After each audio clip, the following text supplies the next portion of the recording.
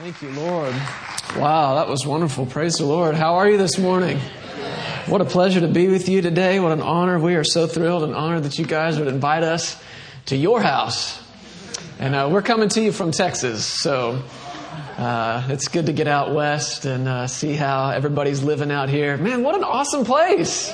You guys are part of an awesome family. This is amazing. You know, we get to travel. That's what we do almost all the time. We're gone at least 2 to 3 times a month in places across the United States, around the world. But I can't tell you what it's like to step into a place just filled with the atmosphere of faith.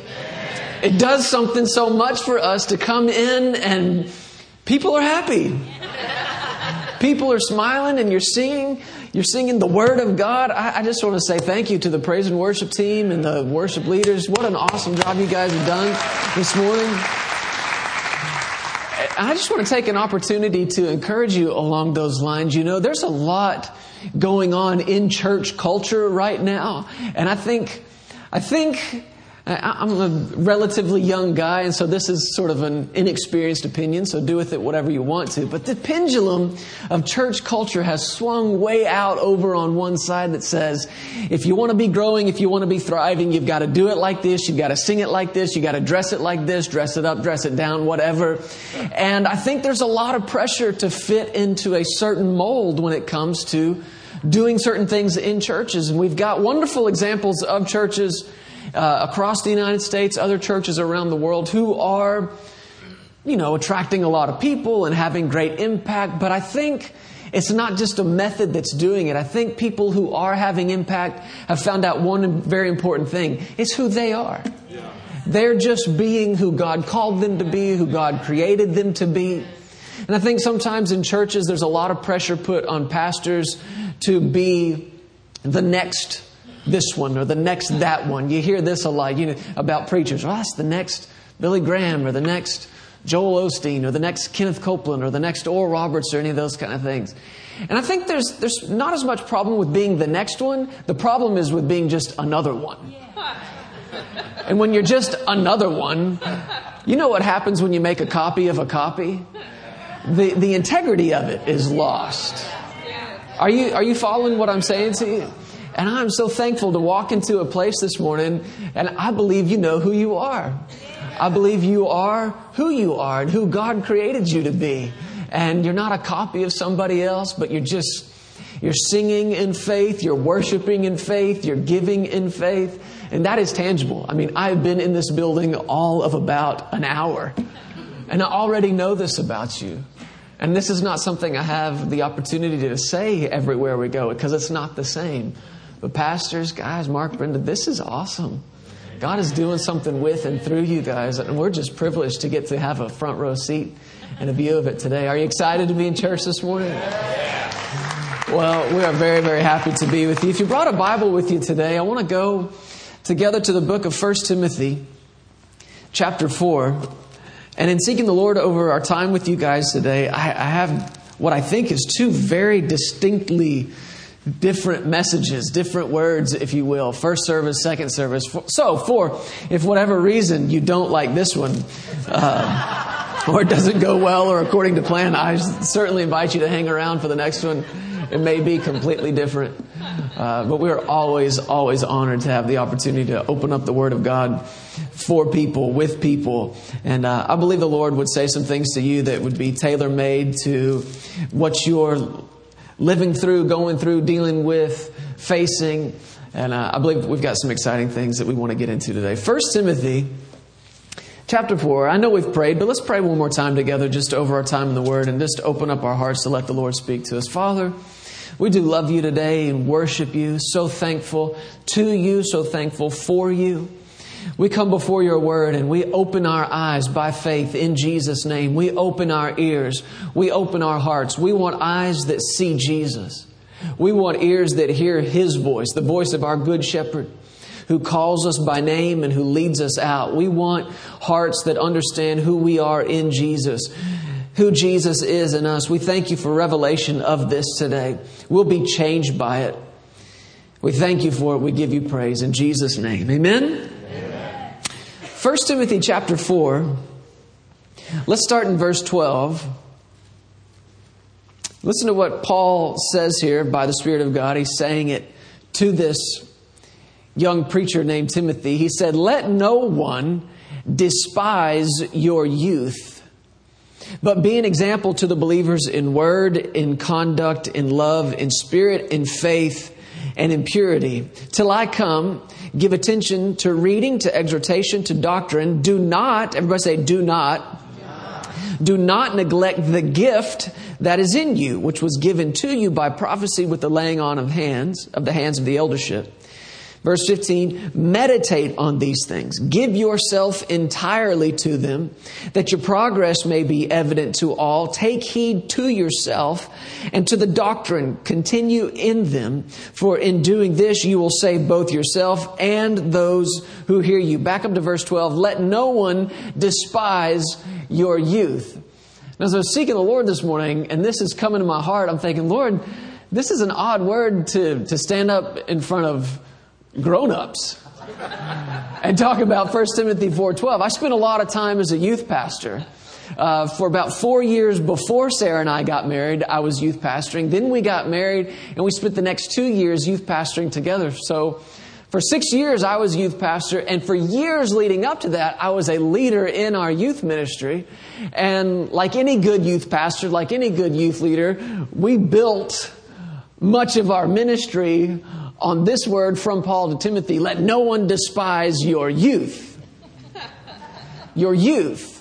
And as teenagers, we were like, yeah, old people, don't be looking down on us because we're young.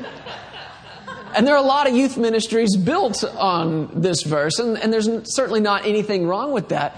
But this morning, I think you and I probably have more in common with Timothy and where he was in his life when this letter was written, maybe even more so than a teenager would.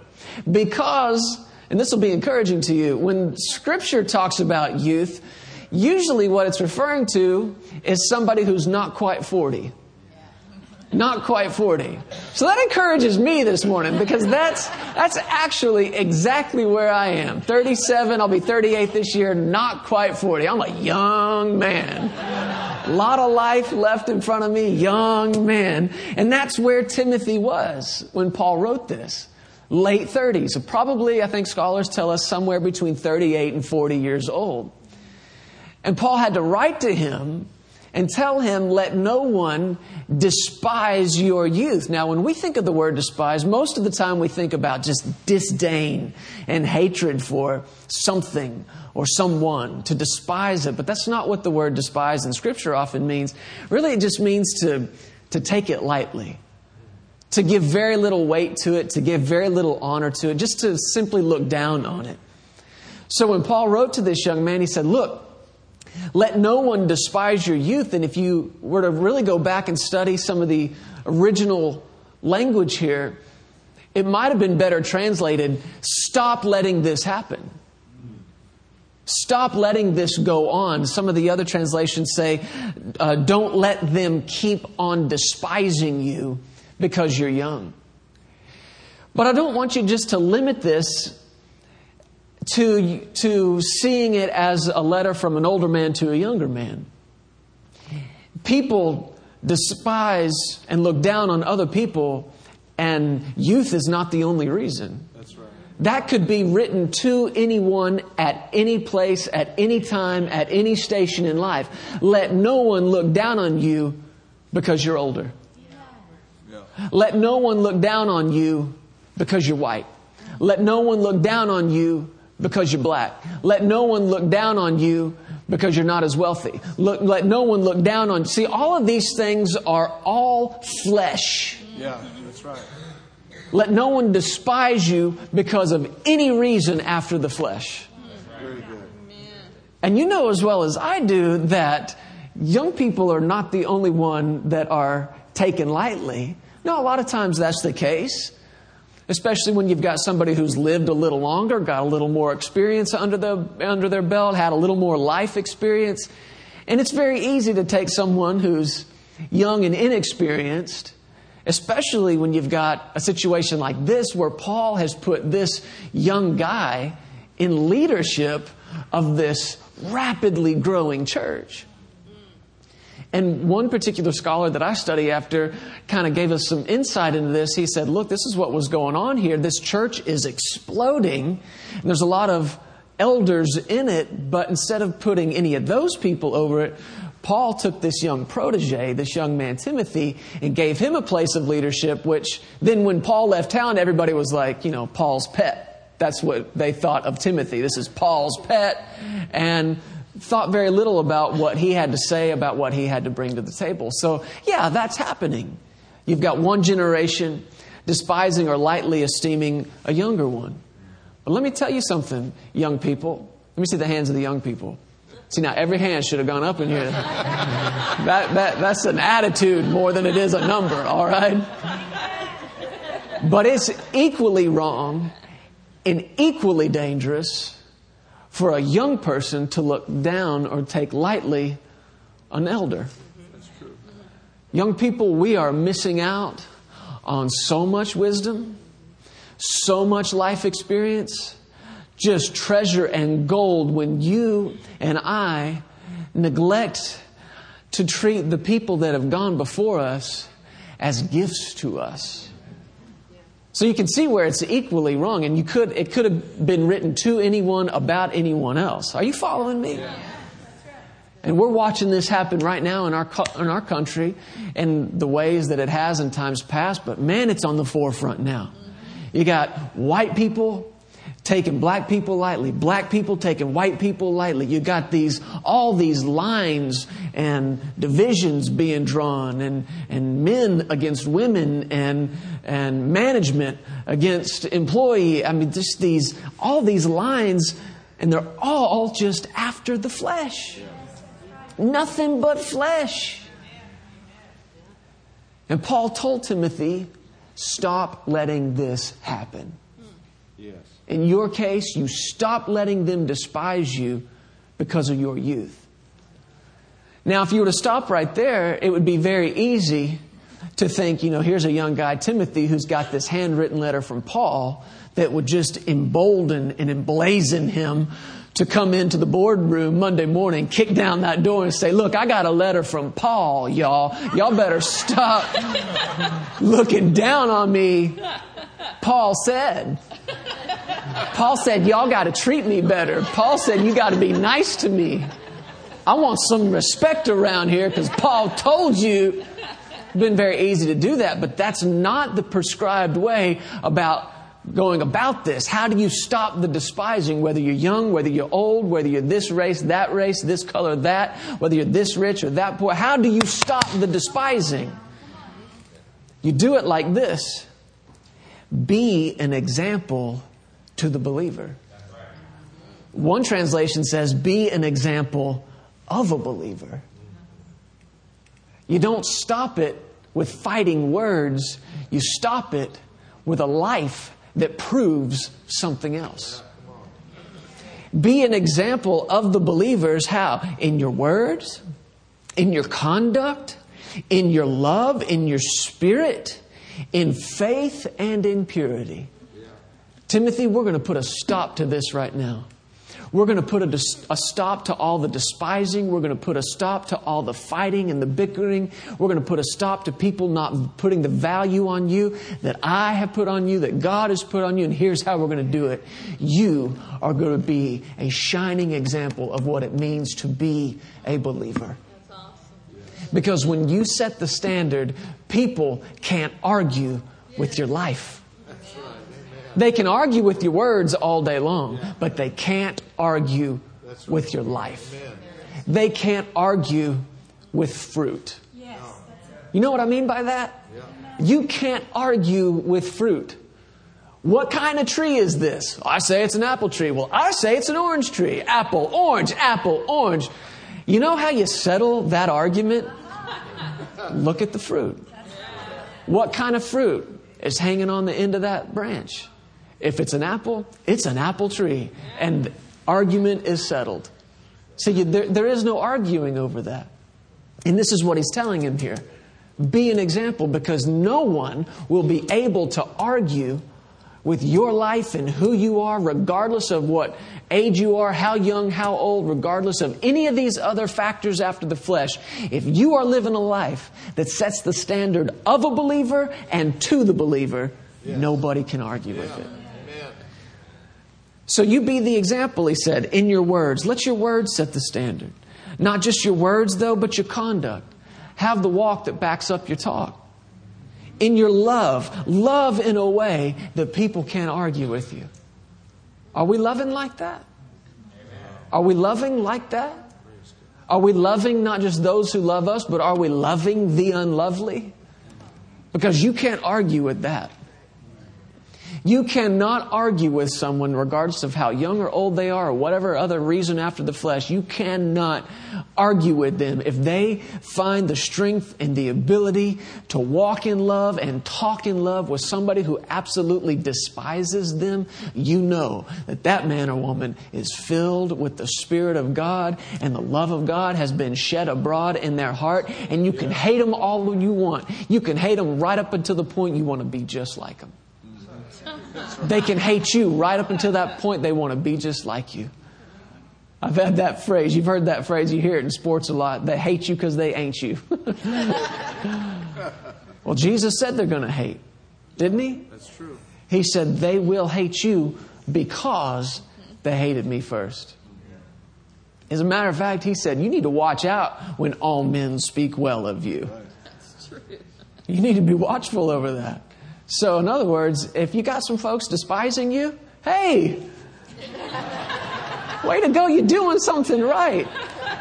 Now, the next step is to convince them that they're wrong. The next step is to stop it. How do you do that? You need to stop despising. No, it's not going to happen like that. Love them into believing something else about you. Walk in a way that makes them believe something else about you. I wish I had the time to get into all the details of the story of the way God brought Sarah and me together. It's a miracle. It's an absolute miracle. As a matter of fact, the cliff notes of it is this. I knew she was my wife and she knew that I was her husband before we ever met each other. And people ask us sometimes, unbelievers will ask, how'd you guys meet? And I said, I'll tell you, but it will make you believe in God. Lady cutting my hair one day.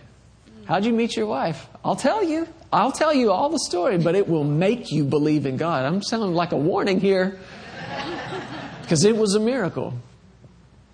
But see, nobody can argue. When you hear this story, when you see what God's done in our lives, nobody can argue the existence of God, nor can they argue His existence in our lives. Amen. His provision in our lives. You just can't argue with it.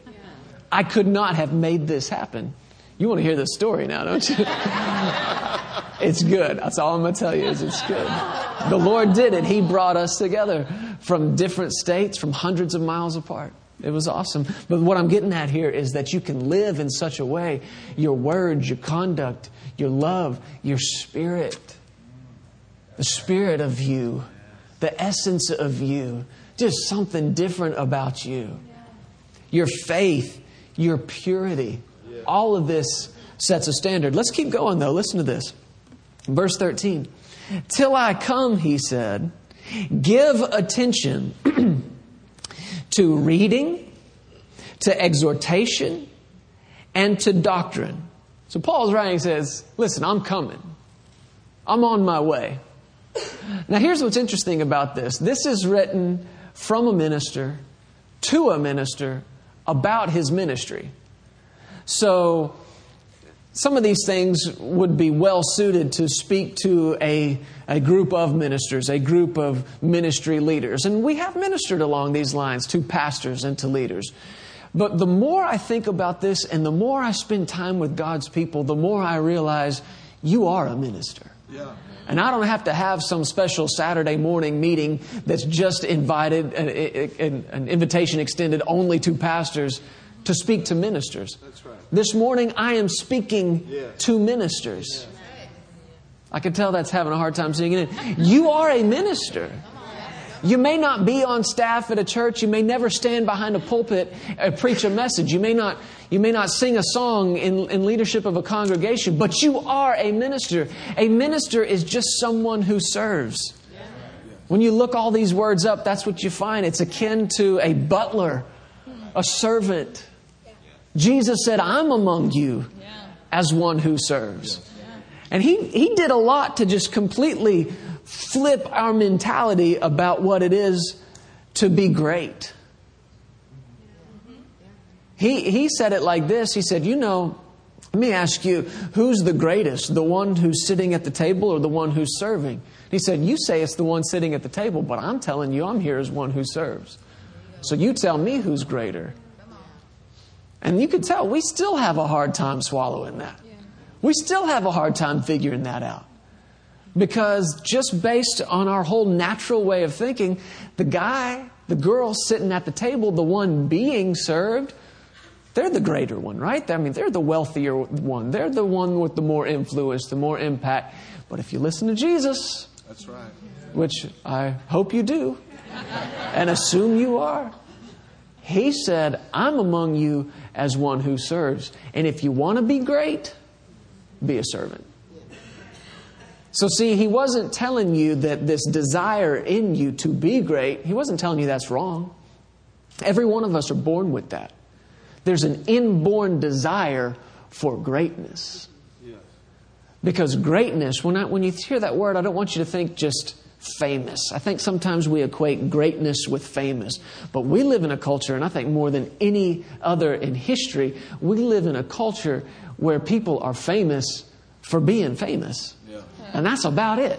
Yeah. You know what you want more than fame? Impact. That's right. That's what you want. Impact. More than fame, you want to have an impact on somebody. You want to have an impact on the world you're living in and you're a part of. That's what you want. Greatness is not just fame, it's impact. That's so good. So, as long as you've got something to give someone, to serve them with, you're a minister. So, another quick survey. Let me see the hands of the ministers in here today. See, that's still not everybody. I'm telling you, it's a mentality that you've got to get through. You've got something to give. That's right. Man, if you are born again and you are filled with the Holy Spirit and you've got the Word of God in you, you've got something to give. You've got something to serve people with. You're a minister. So this is written as much to you as it was to this pastor of this church that's growing and growing and growing. This applies as much to you in here this morning as it did to him. Amen. Good. Regardless of what side of 40 you're on. Somebody say, this is for me. This applies to me. Now, whether or not you're a pastor, you've all been through this. You've all experienced what it is to have people that just don't seem to give you any weight, give your opinion any weight, or think much of what you have to say or what you have to bring to the table. We've all been there. We've all experienced that. And here's what you do about it. Man, I love the Word of God. These are not just some ethereal ideas. These are not just theories. These are what you do, instructions in every situation. So when you're going through these relational kind of things, what do? Paul said, look, till I get there, I'll straighten this out when I get there. But till I do, you give attention to reading, to exhortation, and to doctrine. Other translations bring out, he's saying to him here, look, Timothy, concentrate. In other words, you're distracted. You're being distracted by the opinions of other people. You ever been there? Yeah. You ever laid awake at night thinking about what they think about you? We all have. We've all wrestled with that. The opinions of other people. And Paul said, look, you're going to have to stop thinking about this. Till I get there, this is what you give attention to. Let me make this very simple for you, Paul said. You give attention to reading the Word, You give attention to exhortation, or in other words, speaking the word. Yes. And you give attention to doctrine. In other words, make sure what you're saying is right. Yeah. Timothy, can you handle this?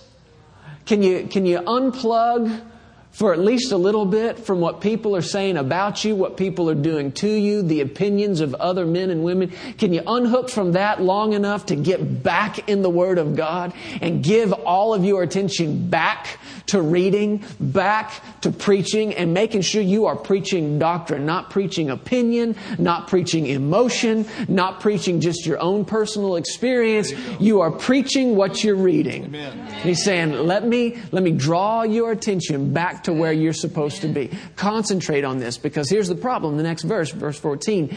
Do not neglect the gift that is in you. These two words, do not. I like these in Scripture, and you ought to underline them, especially when you see them in the New Testament. Because oftentimes they would be better translated like this. Stop it. Yeah. Stop it. Yeah. You remember when Jesus said, do not worry about tomorrow? That's right. Do not take thought. I think that's what we may get into next service. Do not. You know what that could be better translated as? Stop it. Stop worrying, Jesus said. Stop taking thought. When you read these two words, do not, it was some of the strongest prohibitive language that could be used. So when he wrote to Timothy, he was saying, stop neglecting the gift. Stop it. Yeah. Stop it, stop it, stop it, stop it, stop it, stop it. And I hear it like that because this is a father writing to a son. And I'm a father, and I got two little ones, and I hear myself sometimes. It's never enough to just say, hey, stop.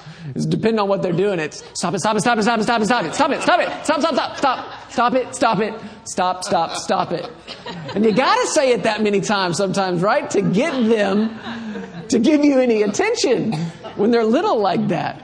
And the first time you say stop it, all they do is look at you and see how much more can I press this. Don't do it, don't do it, don't do it, don't do it, don't do it, don't do it. And we think if we say it over and over and over. But that's what you got to do sometimes to get that attention. And I believe that's the same intensity that Paul is writing to Timothy with. And if you could imagine him just reaching out and grabbing him by the coat there and pulling him to stop it. Stop it, stop it, stop it, stop it, stop it, stop it. Stop what? Stop neglecting. Stop ignoring the gift that's where? In you.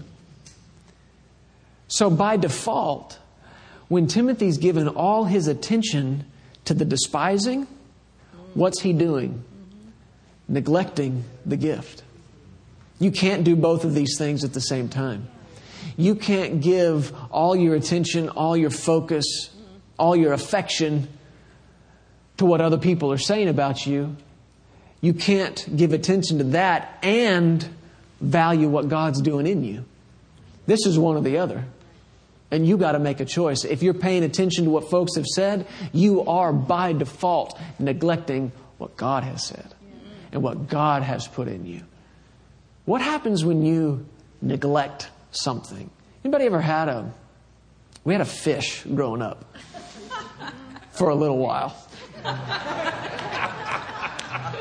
Not very long. Because it's not like it's a dog, you know what I mean? I mean, when you have a dog, he's there and he's with you wherever you go, and he's hard to forget about. He's present. Fish just sort of end up in a corner, you know, unless you're a fish lover. But I remember as a kid, it was like, Mommy, why is this fish floating upside down? Oh yeah, the fish. Well, what happens when you neglect something? What happens when you don't feed it? Did you ever buy a plant with really good intentions of having this thing bring life to your living room? Well, what happened when you forgot? You neglected it day after day after day. I got to water that thing. I got to feed that thing. I forgot to water it again today. I forgot. What are you doing? You're neglecting it. You're ignoring it. And while you're neglecting it, what's it doing? Shriveling up and dying. It's dying. What do you think is happening to the gift that God has put inside people all over the world?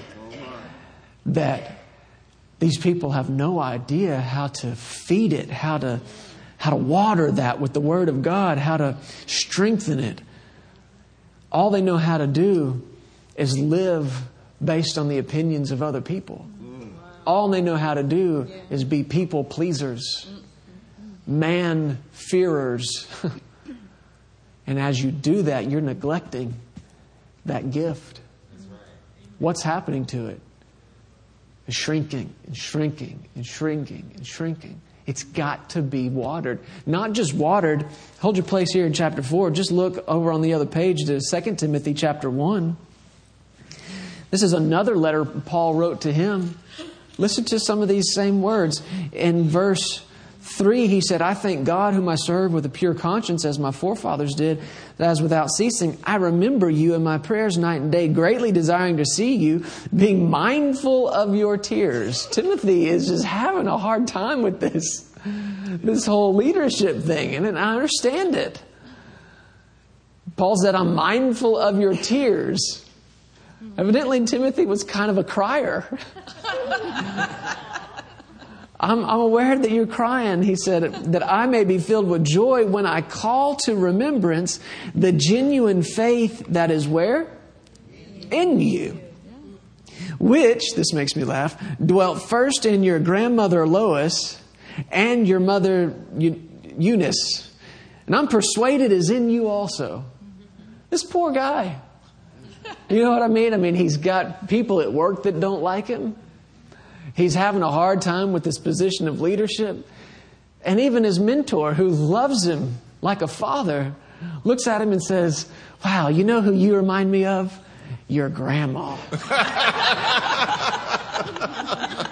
And somebody else, who is it? Oh yeah, your mom. And I know ultimately that's a compliment. It's a good thing. But I'm thinking what it would be like as a man, struggling with my own identity here, you know. And my mentor, my father in the faith, the best compliment he can come up with is, you remind me of your grandma. Does anybody else see this in you? I mean, it's. I think some of this, though, is insight. Yeah. In all seriousness, it's insight into the personality that Timothy had. Yeah. Yeah. And it wasn't the stereotypical, I don't think, alpha male leader.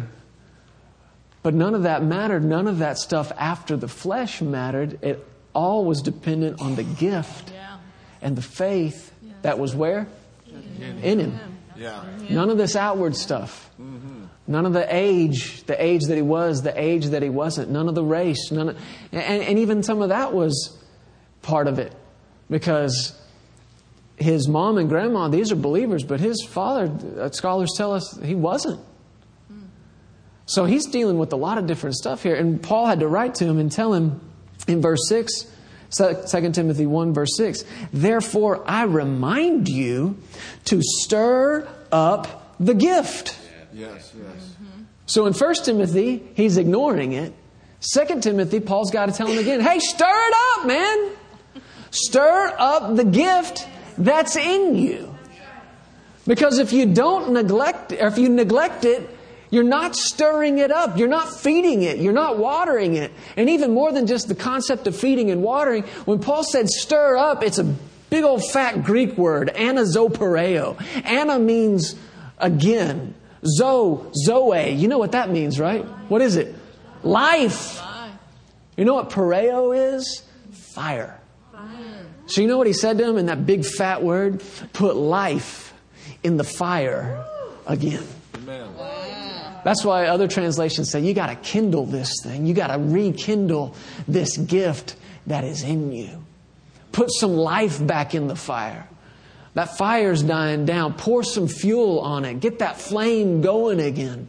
As a junior in high school, the first week of school, I went to a little Christian school there in Fort Worth, and the first week of my junior year, they had this big bonfire out on the soccer field. Kind of to start the whole year. The senior class hosted it. And what they wanted to do that night was have all the high school come out and they started the year in worship and in praise. This was wonderful to go to a Christian school that would value these kind of things. But I will never forget standing as a junior in high school looking at that fire that was burning bright and burning clean. And I'm standing there watching it. And all of a sudden, as a junior, a guy, tears began coming down my cheeks. I have a lot more in common with Timothy maybe than I even want to have. But I'm crying, thinking back on being a young kid, 4, 5, 6, 7 years old, 9, 10, 11 years old. And there, at that time in my life, there was a passion about the things of God, even as a little guy. As a little guy, I had told my parents, when Papa sits down, I'll stand and preach. But you know what? Through junior high, early high school, I got cool. You know what I mean? I got cool. Which cool is just nothing but living life according to the flesh. Yeah, that's right. It goes all the way back to what do others think? What do others say? And standing there watching that fire, the Lord reminded me of the fire that used to burn in me. And it wasn't just about the one that used to burn, but the one that could burn. And my junior year was a turning point for me. And some of the relationships I entered into were people that were passionate about God. They were people who were passionate about the things of God, about church and serving in church and worshiping in church. And I had started a band with some friends, like 10th grade, I think. And our band was called Jimmy Carter and Me.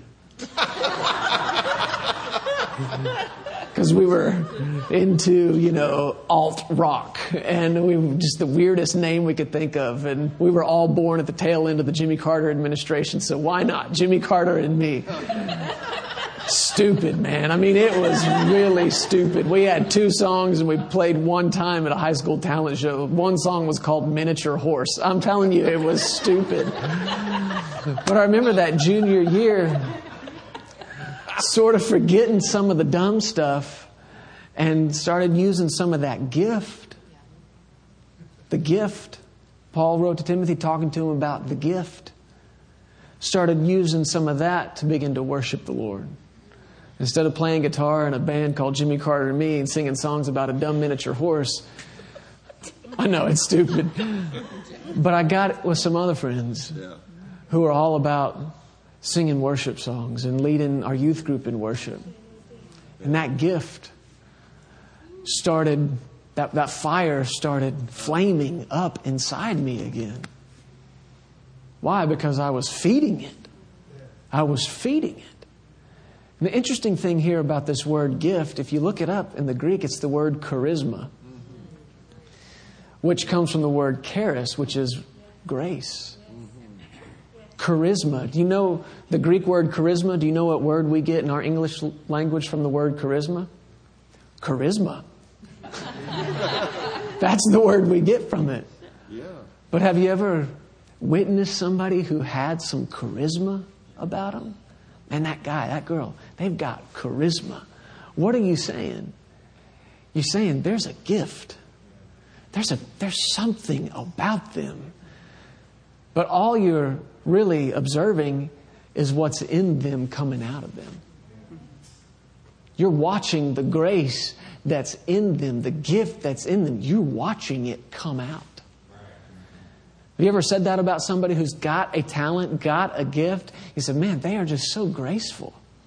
So graceful at that. You ever watch somebody dance and say, wow, so graceful. They make it look so easy. Nobody has ever seen me dance and said, he's so graceful. No one's ever said that.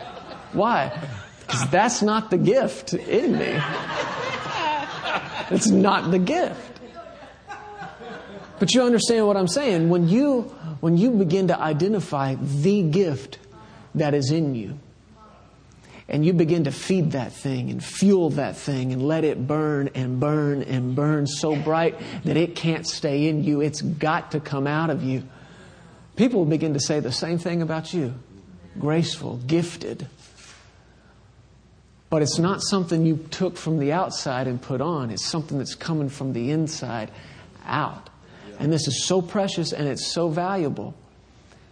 But just like Timothy here, you're going to meet people who don't value it, who don't see the value in it. Right. Sure. And it's up to you and I, up to you and me, to stop the despising. Well, how can I do that? How can I make them think differently of me? Make them speak differently of me? You don't do it by getting in an argument. You don't do it by trying to fight with flesh and blood. You do it by giving your attention to the gift. Yes. That's right. So good. Is that not what he said? Give attention to these things. He said, look, there's a gift in you, young man. I know because I put it there when I laid my hands on you. I know because the anointing and the grace of God is on you. I know when I put you in this place of leadership that was the direction of the Holy Spirit. So stop neglecting the gift. Hallelujah. Stop ignoring it. Because the whole time you're crying about what they're saying about you, this gift in you is dying. All the while that you're giving your attention to that, you're not feeding this. You're not fueling this. So what did he say to him back to 1 Timothy chapter 4? Go on to verse 15. Meditate on these things. Give yourself entirely to them, that your progress may be evident to all. Give yourself, he said, to your ministry. Again, survey, hands of the ministers. Let me see the ministers in here. Okay, so is he talking to you? Yes. Absolutely. What's his advice to you? Give yourself entirely to your ministry. That's so good, yeah. Give yourself to it. Yeah. Just get swallowed up in it. Yeah. Get completely submersed in it. Give yourself entirely to it. Eat this thing, sleep this thing, breathe this thing. Whatever the call of God is, whatever the gift of God is, whatever the assignment of God is in your life. And I don't care if it's standing behind a pulpit or raising a family at home or in an office of some kind, wherever it is, whatever it is, whoever you are called to serve, give yourself to it. Yes. I know full well that there are people in here from the time you were young, like way before 40. I know that you began to sense the call of God on your life as a young man, a young woman. You began to get a taste of what God created you to do, and you saw yourself doing something. You saw yourself either preaching the gospel or being a missionary or serving people in some way. Or maybe you saw yourself in the professional world making just a truckload of money so that you could start investing in the kingdom of God. You saw yourself stepping out of what was comfortable, stepping out of the path that everybody before you took. You saw yourself doing something by faith. And you saw the impact it was going to have, but for whatever reason, you've stayed connected to this old, comfortable way of doing it. You stayed connected to the only thing you ever knew, which was your experience or somebody else's. And God's saying, hey, quit leaning on your own understanding. Put all your trust in me. I'll direct your path. I'll show you what to do. I'll show you how to do it, and I'll increase you as you do. But it's going to take some trust. I know I'm talking to somebody in here this morning who's dealt with that, lived through that. And I'm going to encourage you with this. It's not too late. Not too late. It's not. Never too late. It is not too late. Step out. Yes. Step out. Pour some gasoline on that fire and get passionate again. Yes. Way too many people in this life living with no passion. No passion. That's the same thing as saying living with no vision. Yeah. Stuck in a rut, as they say. And the thing about that, when you start doing the same thing over and over and over and over and over, it tries to just drain the passion out of you. Yeah. I'm here this morning to tell you, pour some fuel on this fire. Come on. Yeah. Stir up this gift that's in you. You got to stir it up. And watch what happens. Watch it. All the quote unquote haters that you've had, watch them fall in love with you. Either that or just move on. Either one would be fine, right? Oh, thank you, Lord. Glory to God. Thank you, Lord. Man, I love you this morning. Thank you, Jesus. I love you. I love what God has created you to be. I love the gift He's put in you. He loves it. Yes. He values it. Maybe you've been just like Timothy here, standing on the edge of something God's called you to do, and maybe you've been standing there for decades. Just jump off, man. Yes. Just jump off. God delights in His children stepping out Come on. over the aching void with nothing beneath their feet but His Word. Yes. He delights in that. A simpler way to say it, Jesus loves faith. He just loves it when you'll step out in faith and think about the example you will be. Not only to your generation, but to the one coming up right after you. That's so good. They need to see somebody walk by faith and talk by faith and believe in God by faith and not quit fighting the fight of faith all the way to the finish, all the way to the end, all the way till they receive exactly what they've been believing God for, even if it takes years and years and years. The generation coming up after you, the one coming up after me, they need somebody to show them how to do this. They have to have it. Yeah. So those of you who are older than me, I'm looking at you. I'm looking to you. Pastors, you know this so well. You got my generation looking at you guys. And the gold, the treasure that's in you, the experience. How do you own a building, Pastor? How do you get into a place of your own? How do you believe God on a level this big? That's in you. We have to have it. I got a 6-year-old son and a 3-year-old daughter in my house right now. And Sarah and I know that our whole lives are about living in a way that teaches them how to do this. Amen? Amen. Stand up. Let me pray for you this